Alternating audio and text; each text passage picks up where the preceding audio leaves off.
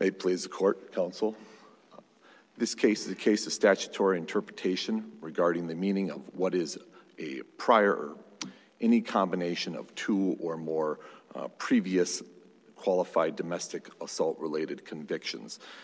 Mr. DeFat was charged in Cass County with charges of assault in the third degree, I'm conflating the two, the prior convictions and his current ones. Charged with threats of violence, fleeing a police officer in a motor vehicle, domestic assault fear, two or more qualified, and domestic assault attempt to cause harm, two or more qualified priors. Those latter two were charged as felonies based upon Mr. DeFat's previous convictions for an assault in the third degree and a violation of a no-contact order, both of which qualify as prior qualified domestic-related assaults under Minnesota Statute 609.02. The case was, the charges of felony were dismissed by the district court and the state appealed to the Court of Appeals, wherein the Court of Appeals reversed the district court and remanded the matter to the state court, reinstating the felony charges. Mr. DeFat petitioned this court for a rehearing on that ruling and submitted to the court the issue of the plain language of the statute does not support the two previous elements of the domestic assault charges. The basis of that is the language of 609.2242 subdivision 4, which states, whoever violates the provisions of this section or section 609.224 subdivision 1 within 10 years of the first of any combination of two or more previous qualified domestic violence related offense convictions or adjudications is guilty of a felony. The appellant's position is that the previous convictions which occurred at the same time and on the same individual do not satisfy that statutory element. Counsel, what happened to the argument about 609.035? That's what Judge Osted relied on, and suddenly that argument is gone. What happened to it? It's not gone, Your Honor. It's a part of what I believe is a harmonious interpretation of the statute according to the plain language. So the argument is we can take into account 609.035, which prohibits multiple punishments for the same course of conduct, in interpreting 609.2242?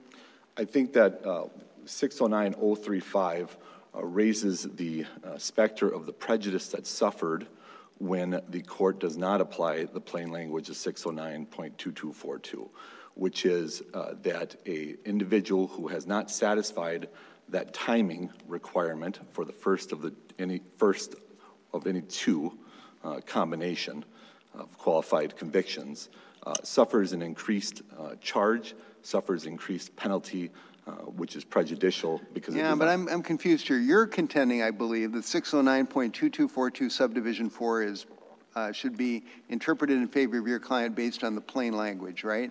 Correct, Your Honor. Okay, so if you've got a plain language argument, then what gives us the authority to take into account 609.035? That would be the doctrine of in pari materia, which we would rely on only if the underlying statute is ambiguous. Correct, Your Honor, and that was submitted as the alternative argument after the first plain language argument. But just to be clear, you're not arguing that that an enhanced sentence here violates 609.035?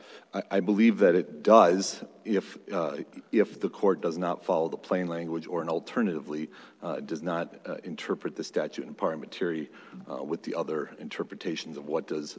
But are you arguing that here? Well, it's not one of the particular arguments. It was one of the lower court arguments. But what's being argued here today, Your Honor, is just the plain language and the ambiguous language, and it's part of the ambiguous language. And that would be raised under State versus Huston, where essentially it says that the sequencing requirement, by having that sequencing requirement in the convictions of the first conviction. So here we're looking at within 10 years, a time period, we have the first of two convictions. And what that plainly states is that there is in sequence a first conviction and then in sequence a second conviction. So there is a timing between the two convictions, which the plain language encompasses. Huston, which was discussing the prior convictions in career offender statute 609.1095, looked at the plain language there, and in the language for 609.1095, it does have that particular language of the conviction sentencing. But what it identified is that sequencing requirement, it excludes the prejudice for multiple convictions resulting from a short crime spree. And that's the language straight from that case. Essentially, what we're dealing with here is that they're a very specific problem. And the plain language of 609.2242 states, as I just stated, is that it's a timing matter.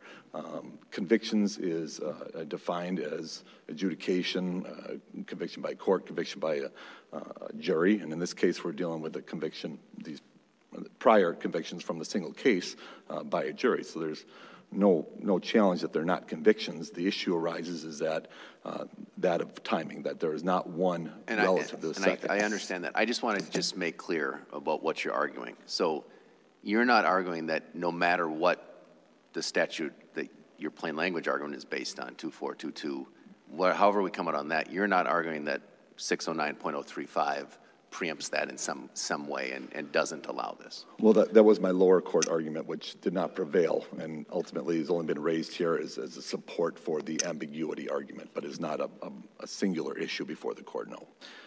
Counsel, is your statutory argument, is it because, I mean, are you arguing that you win under the statute because the crimes at issue here happened as part of the same behavioral incident, or is it the fact that the district court entered the convictions on the same day, or is it both? I mean, what is the problem here? I'd submit that it's, well, frankly, both, Your Honor. In the first, we don't have any separate convictions. They happen simultaneously, same individual as a victim, same individual as a perpetrator, one trial, one set of facts submitted to the jury who then made that decision. As regards to 609.035, which is, I guess that's something maybe I should have fleshed out a little bit better for this court, and I apologize for that, that it is subsumed, the sentence for the second is subsumed under the sentence for the first. So there is an issue there that arises in this matter as well, that there's not a separate conviction sentence, which is what 2242 subdivision 4 contemplates when it says the first of any combination of two or more previous convictions. And I would submit to the court 609.02, I think it's subdivision 15, which defines a previous conviction. It supports this interpretation as well, ultimately, that there is, where it defines a previous conviction is a conviction which, again, was entered, but previous to the charge that is pending. So our position, Your Honor, the appellant's position is that the language is plain. It is clear that there is a timing requirement that there be first conviction and then a second conviction prior to the present charges.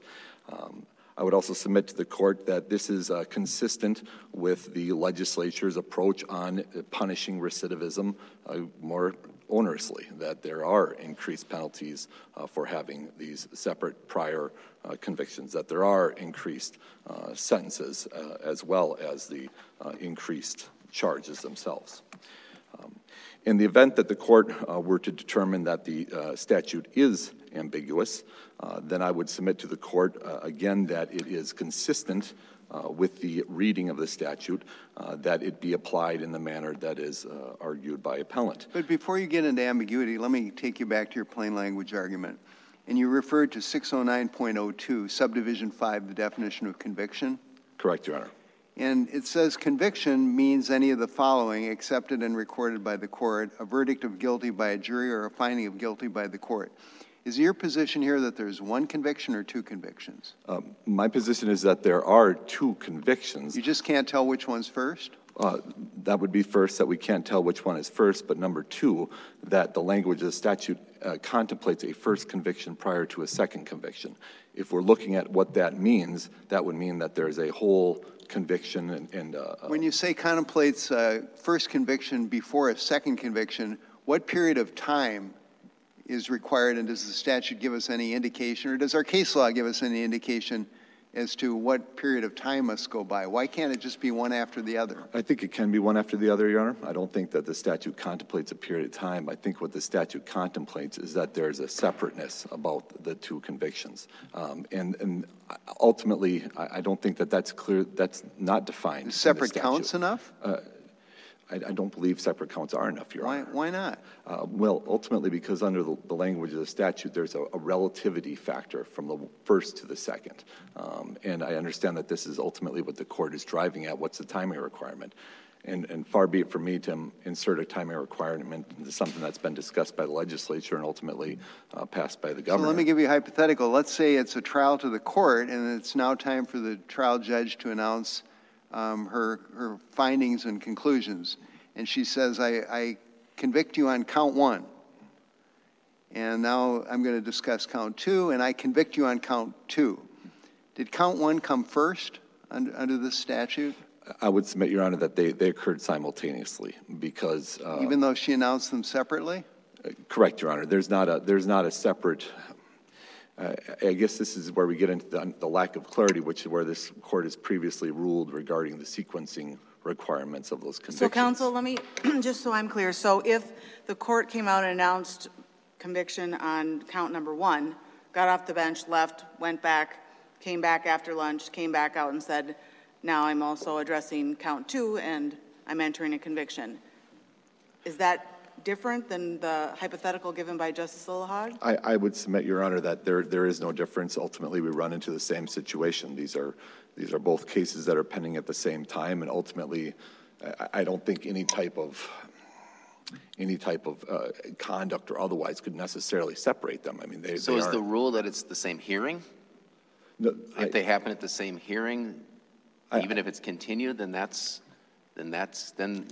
they can't be used. But if there's two separate hearings, they could?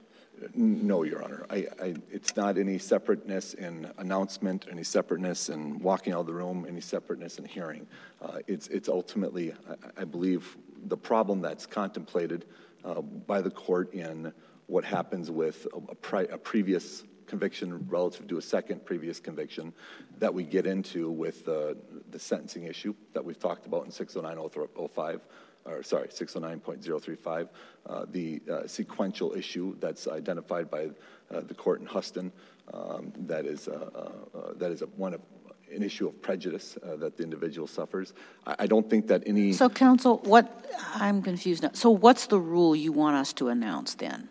Well, the rule I'm seeking from this court is to apply the plain language of statute first, which is that there is the first of any combination of two previous qualified convictions means that there is a sequential requirement that's part of that statute, and that it plainly states that there is a separate, if there are several charges in one case for which there are numerous convictions, that does not satisfy the first of two convictions, because And what would, in your mind? What would have to happen? The sequential requirement would be, I think, would have to happen in order to satisfy that plain And how are language, you Your Honor. defining sequential? I would define sequential as the legislature has defined it in 609.1095, 609.3455, which is conviction sentence, because that... So you're going back to a behavioral incident argument, basically. They have to be two separate behavioral incidents. It would seem to me that they're tied in that matter, yes, Your Honor. Counsel, does it matter that essentially, I mean, your client already got the benefit of 609.035 when the district court sentenced on both counts, sentenced on the assault and sentenced on the misdemeanor domestic assault, convicted on those two, but only sentenced on the one. So you got the benefit, your client got the benefit of 609.035. Does that make any difference in the analysis? I don't think it does, Your Honor. I think that we're left with the same language issue from 609.2242, which is the first of any combination of two or more previous qualified domestic-related violence convictions, which is that there's the first conviction and that there's then the second conviction. And what I contemplate that conviction means is the sequencing that is articulated by the legislature and by this court. I don't think there's any clearer way to delineate the two, and I think that it is, when that is applied, it is harmonious. It is a harmonious interpretation. Firstly, it gives full service to all of the different subdivisions of 609.2242, which is that as an individual commits additional crime after the first, that there is a gross misdemeanor penalty for the second. It's increased in the charge, it's increased in the penalty. If there is a second conviction thereafter, after that subsequent, then it again increases it to a felony. It increases the penalty of the sentence as well.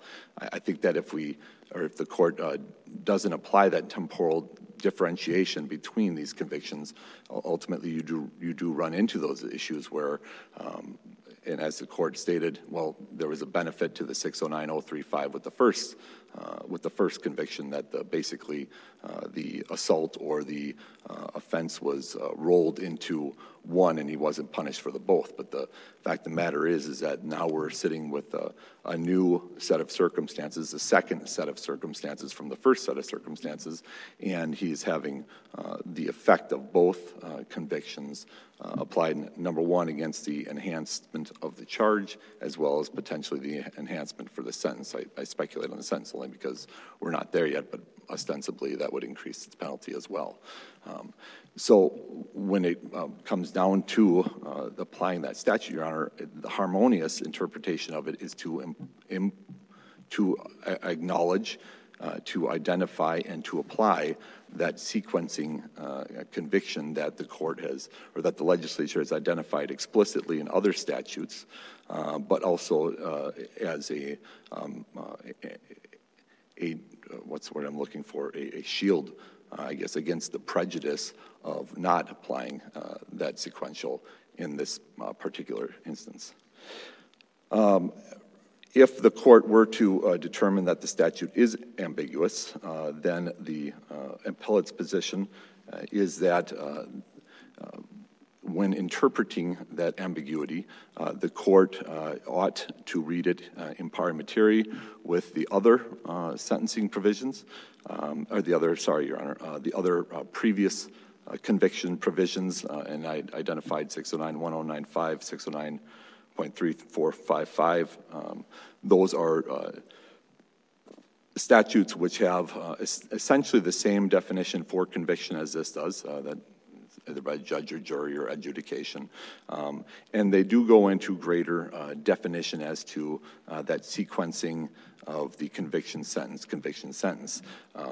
Ultimately, in this situation, firstly, it avoids much of the issue that's raised here, which is the increased penalty as a result of the two occurring at the same time simultaneously.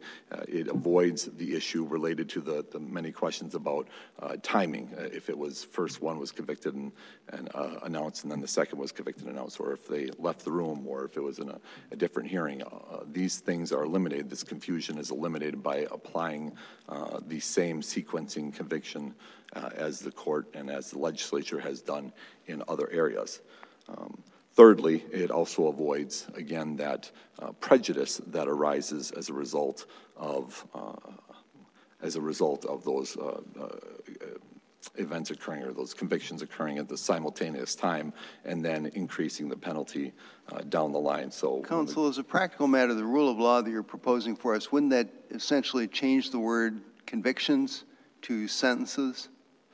No, Your Honor, I do not believe it would. I believe that it would clarify in the ambiguity how the lower court is to apply that particular. But if we adopted your rule of law as a practical matter, you would never have you'd always have two or more previous sentences, wouldn't you? You would. Okay. Yes. And you'd also have the 2 or more previous convictions as well, Your Honor, which ultimately eliminates any of that lack of clarity that we're currently working our way through.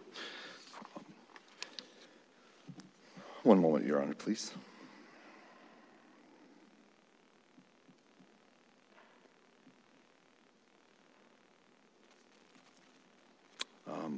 Barring any further questions from the court, I'll cede the remainder of my time. Thank you, counsel. Thank you. You have 10 minutes for rebuttal. Mr. Lindstrom.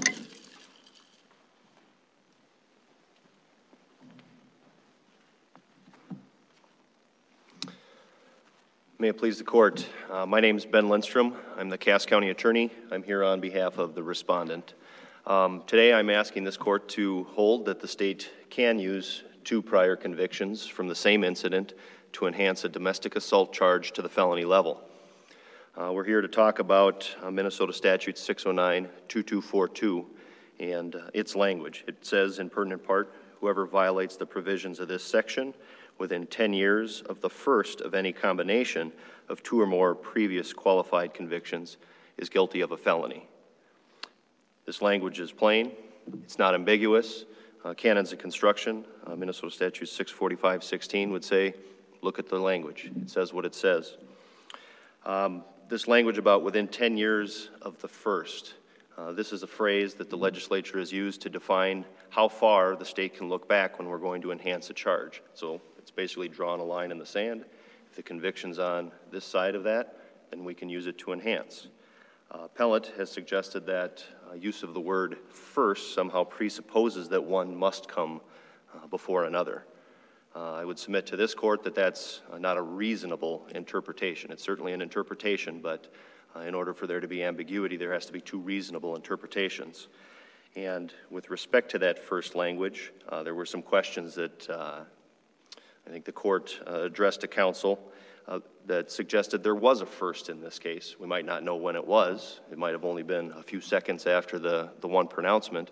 But technically, if you look at the definition of conviction under 609.02, subdivision 5, it does say a judgment that's accepted and recorded by the court, and that is a process. And much like the case today, heard 2 cases. You didn't hear them at the same time. You heard the first one and then went to the second one. Second reason. So just to be clear in your argument, you could have 4 convictions for a single behavioral incident and it would enhance it equivalent to 4 prior convictions or 10. Sure, if there was an incident where there were enough charges and theories of liability where the convictions were entered, yes. For the most part, though, we're only looking back for 2 in a felony domestic assault case. So this kind of maxes out that. But in the context of like DWI, where you can have 4, which gets you to a felony, yeah, that might be the case. The other thing I think is important to note about the definition of first in the real world, there can be multiple firsts. It's called a tie. It happens frequently. And usually, like in the Olympics when it happens, they hand out 2 gold medals, not 2 silvers. Furthermore, the whole statute has to be read in context. It's within 10 years of the first of any combination of 2 or more prior convictions. Any combination is absolute language. It doesn't have any exceptions, limitations, exclusions noted in it. It just is absolute, any conviction, any combination of convictions. When the legislature does want to have limits, the legislature imposes them. In the briefs, I noted a number of examples where the legislature had done that. In the context of driving while impaired, legislature says, hey, we recognize somebody might be convicted of more than 1 theory of liability for DWI, but we don't want you to use those from a single behavioral incident to enhance in the future. And in that context, that can make sense because for the most part in a DWI, you might have an under the influence theory of liability and a .08 or more theory of liability, which is really to say if you're .08 or more, you're per se under the influence. So that's pretty much the same thing, so the legislature doesn't want a double enhancement there. Whereas in a case like this, we have not only assaultive behavior, but we have a violation of an order for protection. That is more serious than either one of those alone because you have an individual who sought out the court's help, they got a protective order, and then you have a defendant who knowingly violated the terms of that order and then also intentionally assaulted the victim. So there's an underlying policy for why the legislature might want to allow any combination of convictions, although with respect to plain language, the court doesn't really need to get there, but there is a reason if you do get there. There was a little bit of talk about Minnesota Statute 609.035 and its applicability to a situation like this. I would submit that that's really a statute that's not applicable. That statute deals with punishment. We're dealing with enhancement.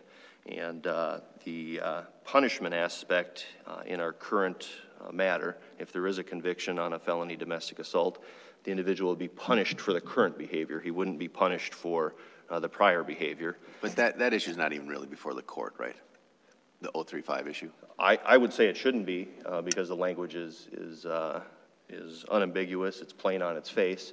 If it were before the court, I would be suggesting that 609.035 shouldn't be read to limit the absolute language of the domestic assault statute, simply because if punishment and enhancement are deemed the same thing, you'd never be able to have an enhanced offense. The court's double jeopardy jurisprudence would come into play, and in this society we only punish people for an act once. We don't repunish them. It would basically throw all the sentencing guidelines away too, because those take into account past behavior when coming up with a punishment number. But really we're looking at punishing the current behavior.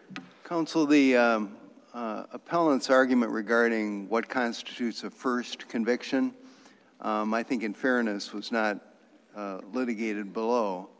I noticed, though, in your brief you don't use the word forfeit or suggest that the court can't consider it. Do you want the court to decide that argument?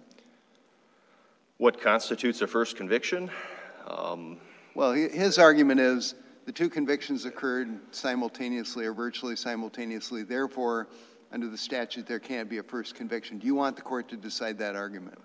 Well, I think the court should decide that there were two convictions. There's a certificate of conviction in the record that shows defendant was convicted of both prior incidents. And so everybody seems to agree on that, yeah, that there are two convictions. But his argument is you can't tell which is the first, and your argument is ties mean that they were both first. Do you want us to decide that argument? I think the court would have to. You're going to have to tell one of us we're wrong. So yeah.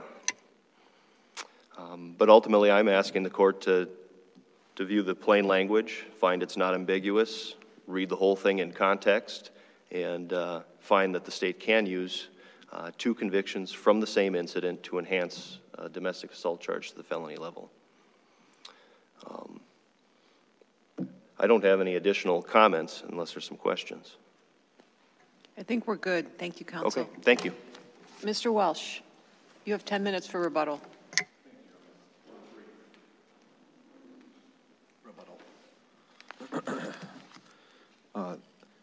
Thank you. The only issue I'd raise, Your Honor, is that the respondent has cited the language of any combination and given a comparison to the DWI example for different theories of liability. And it's not quite an apples-to-apples comparison. Ultimately, when you're dealing with DWI, you're dealing with any type of operating or any behavior operating a motor vehicle while under the influence or over a certain level that the legislature has deemed to be essentially under the influence. Here, we're dealing with any combination of a litany of different crimes that have been defined as qualified domestic violence-related crimes. So it's not quite an apples-to-apples comparison. And when you're looking at how the court is to determine where that first of any two or more occurs, we're still left with that difficulty determining, all right, where is that? I submit that under the plain language, that it's clear that you have to have a sequential operation of that conviction sentence. Counsel, what do you think of the county attorney's argument that when you've got a race of some sort, whether a foot race or a horse race or whatever, and the participants tie, then they both get gold medals. So if there are two convictions entered at the same time, they're both first. It really doesn't make any difference. Your argument, I think, is they're both second. What do you think of his argument? Well, I would ultimately, I think, Your Honor, submit to the court the consideration that we're dealing with what is expected, what can be expected by a citizen and ordering their conduct in society, and ultimately that when essentially a due process, that there is no first. We're dealing with tie goes to the accused in this situation. The tie goes to the defendant. That's the rule of lenity. So if I'm comparing it in a kind of sorry, I'm getting distracted on the numbers here changed on me. If I'm comparing it into I'm sorry, the words, I lose the words right now. I think as an example, it would not go tied to the prosecution. Tie would go to the defendant. And ultimately there are canons of construction that specifically identify the benefit is to go to the defendant in times of ambiguity or in times of uncertainty under the law. In this particular instance, there is some uncertainty under the law, and I would submit that the tie should go to the defendant in this case. Barring any other questions, I thank the court. Thank you, counsel. Thanks to both counsel for the help that you provided to the court in this case. This matter is submitted. We'll issue an opinion in due course. We're in recess.